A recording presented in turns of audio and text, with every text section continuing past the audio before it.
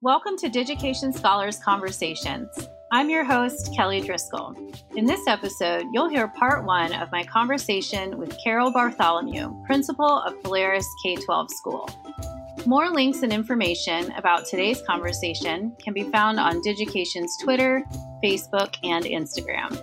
Full episodes of Digication Scholars Conversations can be found on YouTube or your favorite podcast app.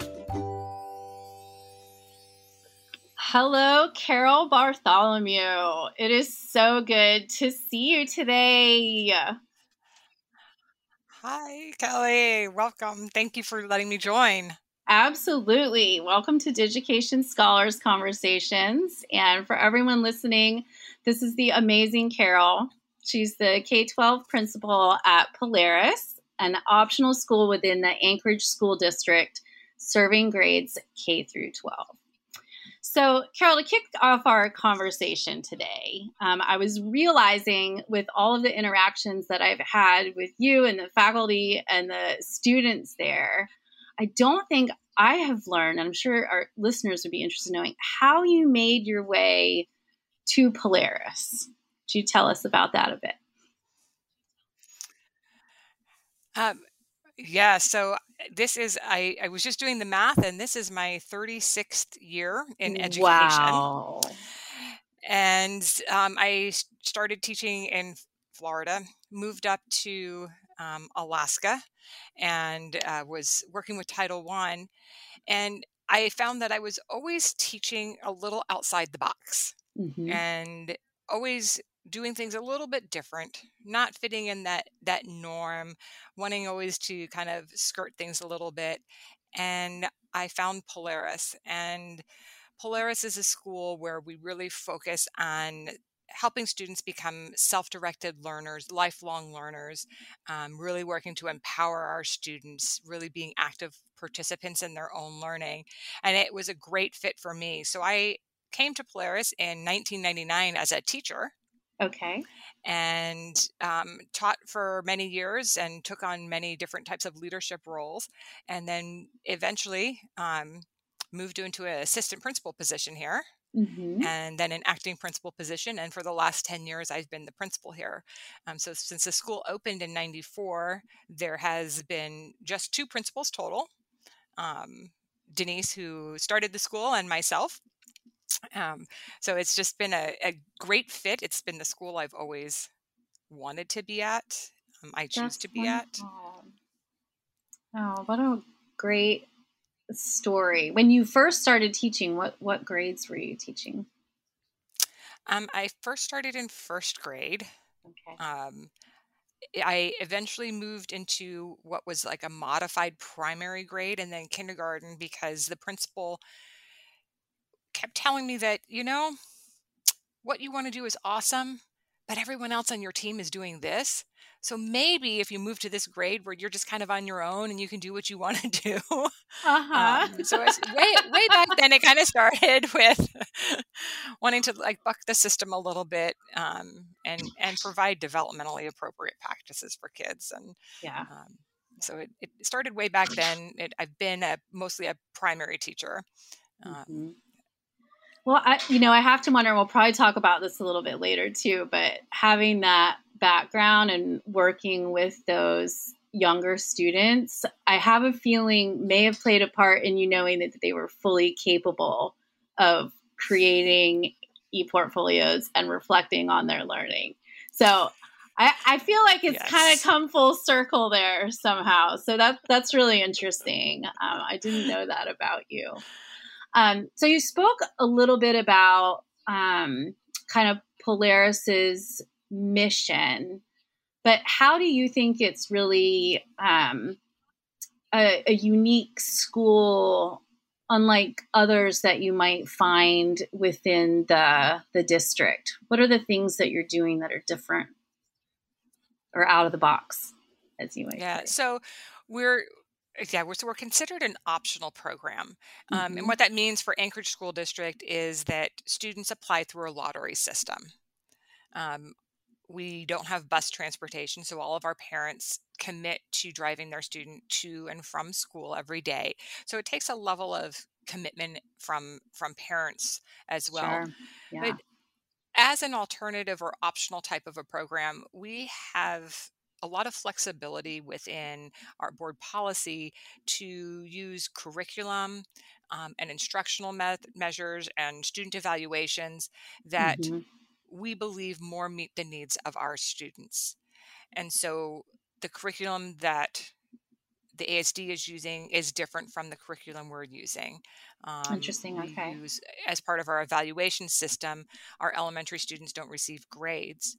Our secondary students do, for Carnegie credit purposes, but Sure. we Yeah. all maintain portfolios. And I know that's what we'll be talking about in a Yeah. bit. We'll talk about portfolios a So little bit. you think so? So we have a flexibility with that our classes are all multi-age. Hmm. So we have K1 students together, 2-3 students, 4th and 5th grade students. And then within our secondary program, there are some classes that are just middle school students. So for us, that's Nice. 6th through 8th grade. Yeah. But some classes, like our electives and our advisory, which those are classes that include students grades 6 through 12. Wow. So that's something that makes us really unique in the district, is that all of our classes are multi-age.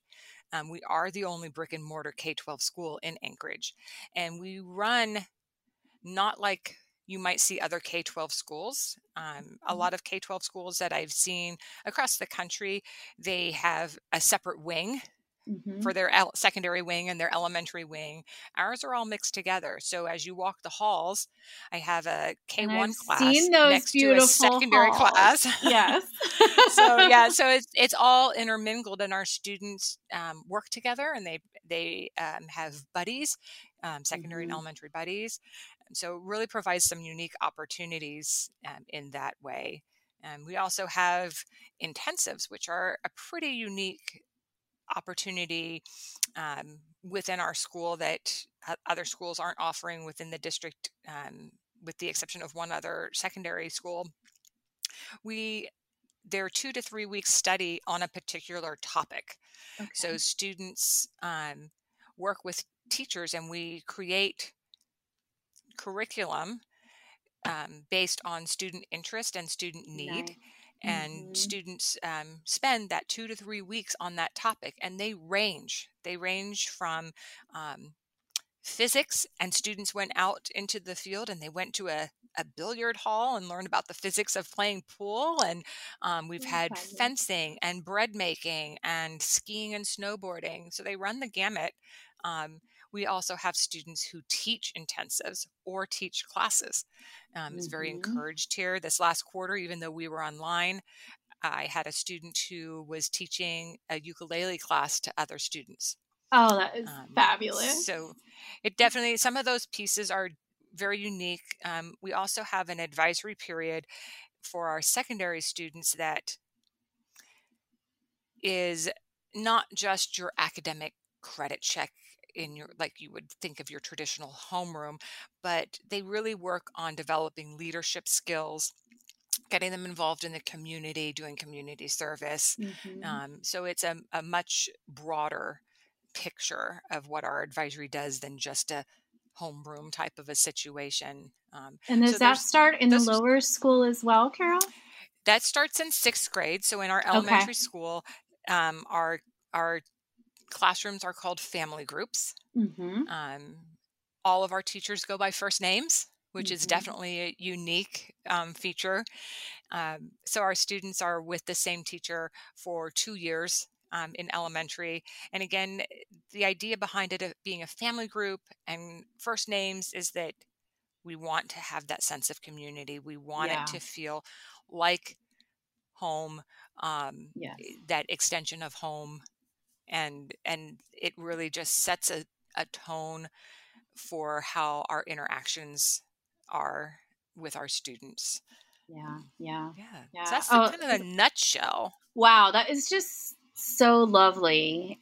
There were so many things that you spoke about that I would just love to see implemented within other schools. I feel like the opportunity for students to kind of intermingle with grade levels, I can just imagine how that gives some of the older students the opportunity to teach and mentor and inspire the younger students. And I can imagine the younger students getting the older students to just kind of think about things differently, or kind of reignite their excitement about certain subjects because they can see their own interests in it. So that is just a beautiful thing. And I've had the opportunity to visit your school a few times and feel that different kind of energy that you have walking through the hallways and even going into the classrooms. Everyone just seems very comfortable in their space and interacting, and the students were so welcoming and ready to talk to us and share their work with us. And were just incredibly articulate about their work and experiences and things they care about. And I think it is because of that community element that they have that level of comfort in talking to people about who they are and what they've done. So thank you so much for sharing that. It helps provide some context to what we're going to talk a little bit about next. So I was curious when you first got introduced to portfolios, and this could be paper portfolios or electronic portfolios. Okay. Yeah. So when I started working at Polaris back in 1999, part of what Polaris established prior to that, when as part of the philosophy of the school, was this portfolio system. And the school had been only open about 5 years at the time when I joined the staff, and there were some pieces that were still being tweaked and worked out. When we would sit down and meet and talk about portfolios, we were these big binders. Yeah. And, the pieces of paper stuck in them. And we would look at our computers and say, there's got to be a way to do this, because we had always wanted to try to capture this K-12 experience. We have students that, some of them only stay through elementary, some stay through all of middle school, and then we have others that stay the entire K-12 with us. And how do we capture that across all the grades, all their time here? Because that bulky binder, you couldn't capture many years. 1 year, filled a binder, inches thick. And we would look at our computers and literally the floppy disk and say, how do we make this happen? And so we really couldn't find a way. The technology wasn't there. Right. So it was a conversation that continually came up. Over years, we continued to refine what portfolios were and define them at Polaris. Once we started getting that technology really in place, and teachers were getting their own laptops that they could utilize in the building, we really started seeing that we had this potential to shift into this electronic portfolio world. And if I'm jumping ahead, you can stop go me. Ahead. No, you're great. Okay. You're great. So when we started thinking about that electronic portfolio world, a friend of mine who is also a colleague at the University of Alaska Anchorage, we were having this conversation about portfolios and how do we start moving into this electronic world? Do we use what kind of website? Do we use a Weebly? What does this look like for us? And she said, I know someone who UAA just hired. That would be, our Paul Wasco. And let me connect you up with him. And so we had a meeting at an amazing restaurant here in town, and enjoyed our company together and just had some cash. Midnight Sun Brewing Company. Oh, that is amazing. And we just had casual conversation, getting to know each other and what we've been doing with portfolios up to that Yes. time. And that's when he introduced us to you and Jeff. I And think he things might really just have continued to kind of called spiraled from me. there. I think he might have called me right after that meal because I'm he sure he was did. so excited. I'm thinking back. I think I remember this conversation, and I was like, "Well, absolutely, we will help them. You know, what do we need to do? I'll set up a system right now, and we can give Carol an account, and you know, we'll figure this out." But yeah, I remember I like to walk and talk on the phone. I know some people are like, I remember kind of walking around my office and he was just so excited. And since that time, he's done so much within UAA, but also the broader community and bringing it to other people. So I'm so glad you guys crossed paths.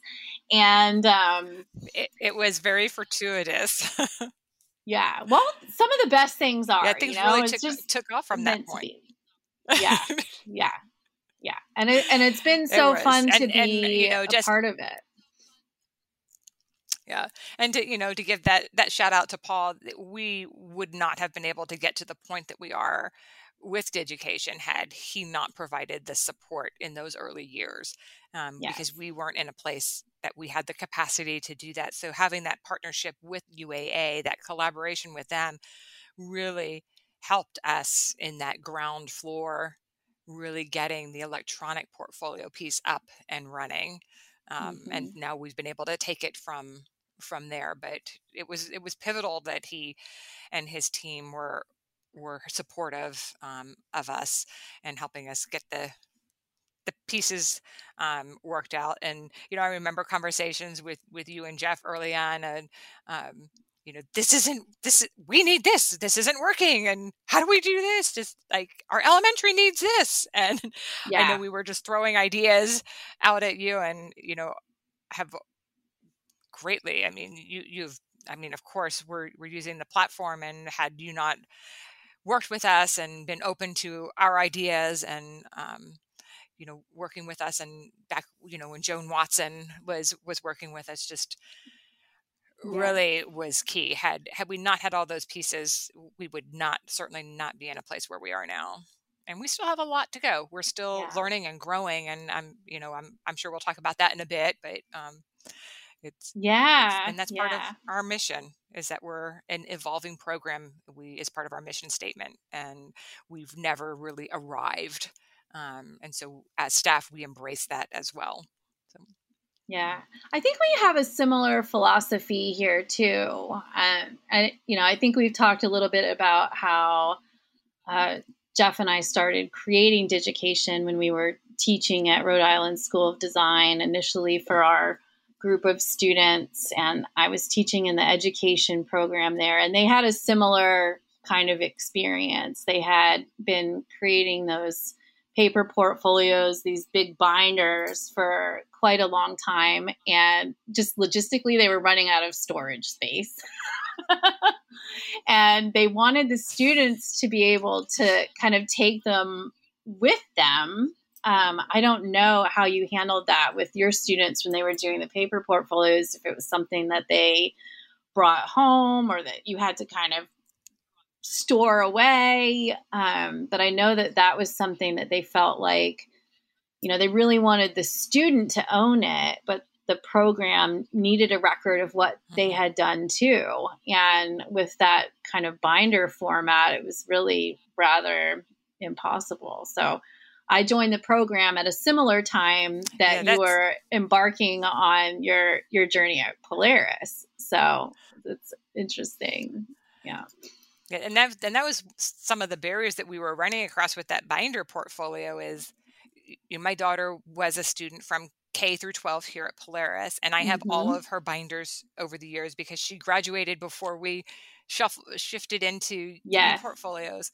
But as a teacher, students, we would keep the binders at school for the year, but then at the end of the year, they would go home. Hmm. And so, yes, you had to find storage for, 24, 26 binders in your class. But even bigger than that was the fact that students couldn't look back. They Hmm. couldn't see work that they had as a third grader. They couldn't look back at what they had done as a second grader. And as a high school student, they couldn't look back if they were a 10th grader. They couldn't see their ninth grade year unless they saved their portfolio, they brought it Right. in. And we really wanted to capture and be able to build on those reflective skills, and kids Right. being able to really talk about and see how they're learning and growing over time. And that binder method just didn't allow for that logistically to really happen. So that was a piece that was always missing, Yes. that we tried. But if you don't have the artifact in front of you, it makes it tricky to really think back and reflect and see. So having it in electronically has really been allowing our students to have that broader perspective of growth over time. Exactly. Yeah. And I think, we're all about this idea of making learning visible. And I think you're absolutely right. We may have a general feeling about the growth that we've had, but when we have it right there and we can really see it, is when I think the students really start to internalize the incredible growth and the value of the curriculum that you have designed there. They can see very clearly that these are the things that are happening along the way and how they're transforming, not just academically, but as people, right? Right. So yeah, thank you for sharing that. And I think one of the kind of key pieces that has led to your success with using e-portfolios, once you did make that transition from the paper, was that you already had a very strong understanding of the power of creating that kind of documentation of the experience, reflecting on that learning, and having the student spend time looking at it and sharing it with other people. It's great they had the opportunity to bring it home and share it with their families as well. But you're right. When they were in these kind of distinct binders, very often they probably didn't get stored and probably weren't dusted off and brought back out into the open very often.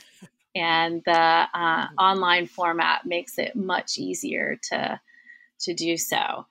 And I know from my visits there that you have students that start in kindergarten and develop them all the way through their time at the institution. And I don't think it's been 12 years yet that we've been working with each other. So how far have the original kindergartners come with their portfolios?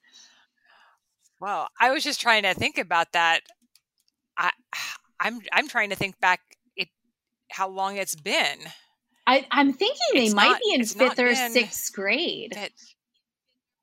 I don't think they're out of elementary yet. Yeah, I think it's 5th or 6th. It's not been that long because we started a little bit of a slow roll-in process, if you will. Yeah. Well, and I think you did a great job with providing professional development to the teachers, and some of those have become significant kind of leaders in the charge there. So that's been good. So maybe they're 4th grade.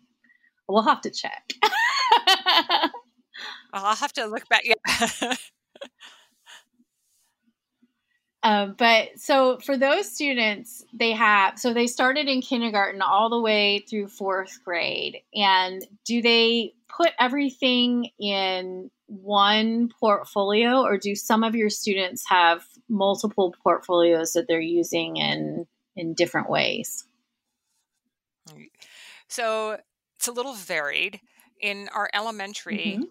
our each of our family group teachers, again, K1, 2, 3, and 4, 5, have they have a portfolio template that they use with their students, and they look a little bit different simply because we want them to be developmentally appropriate and easily Mm-hmm. accessible to the students.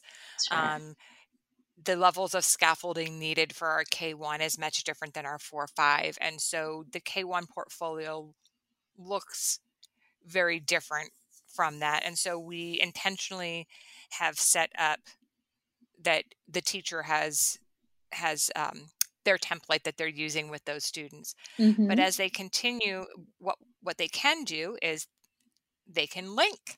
So they've been able to link previous portfolios to current portfolios. Mm-hmm. Um, as our students move into our middle school program and our secondary program as a whole, because they're with an advisor for that entire time of 6th through 12th grade, um, their advisor, they have a portfolio that they create in their advisory, and that stays with them for the entire 6th through 12th grade experience. And then they can link in their elementary portfolios. So, uh, yes and no to your question. Yeah, it It, sounds it like really you've was just what their needs were. exactly, exactly. That's great. And you mentioned that the some of the teachers are using a template to kind of start this process. What are some of the elements that are part of that template that you have found to be effective? I'm sure over this time period that's been tweaked a little bit. Yeah. So um, overall, our as a whole staff, we have certain requirements, if you will, of what Mm-hmm. should be within the portfolio. And again, these are things that we've worked with as a staff over time to agree with and to come up with a group commitment to. And so every student has basically an introduction or an autobiography type of a page, or in our primary it's an about me page. Mm-hmm. um, so everyone has something that just is an introduction to who they are. And then there are our art section with artifacts. So in the different subject areas, again, depending on whether it's elementary or secondary, whether it's their subjects or their core classes, their by period, um, there's a section for their artifacts and reflection of with their artifacts. There's a section where we talk about what many of our staff call the overall big picture reflection. And so Mm-hmm. overall thinking about your learning as a whole. And again, that looks very different when we're talking, elementary versus our secondary program. Um, then we expand that because we want students to, they're not just academic people. Mm-hmm. They're so much more than their academics.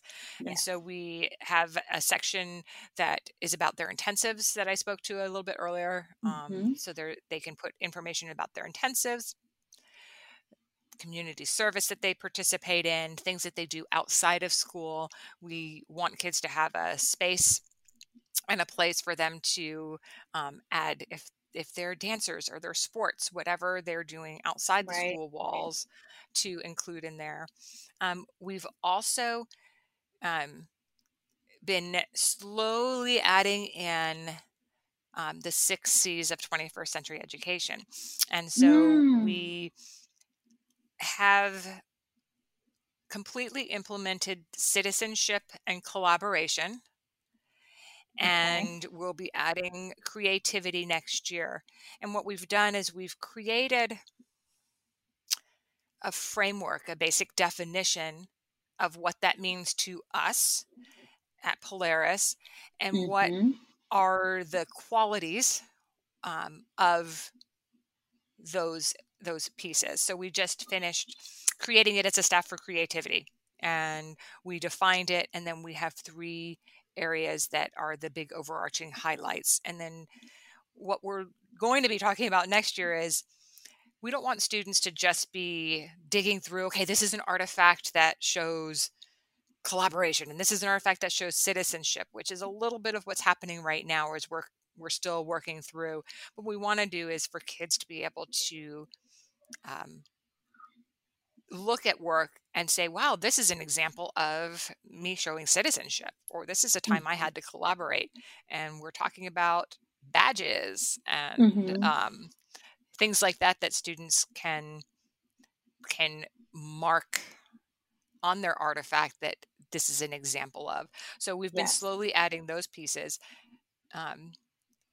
So really that was a long way to say those are the key factors that are the key components of the portfolio that everyone includes.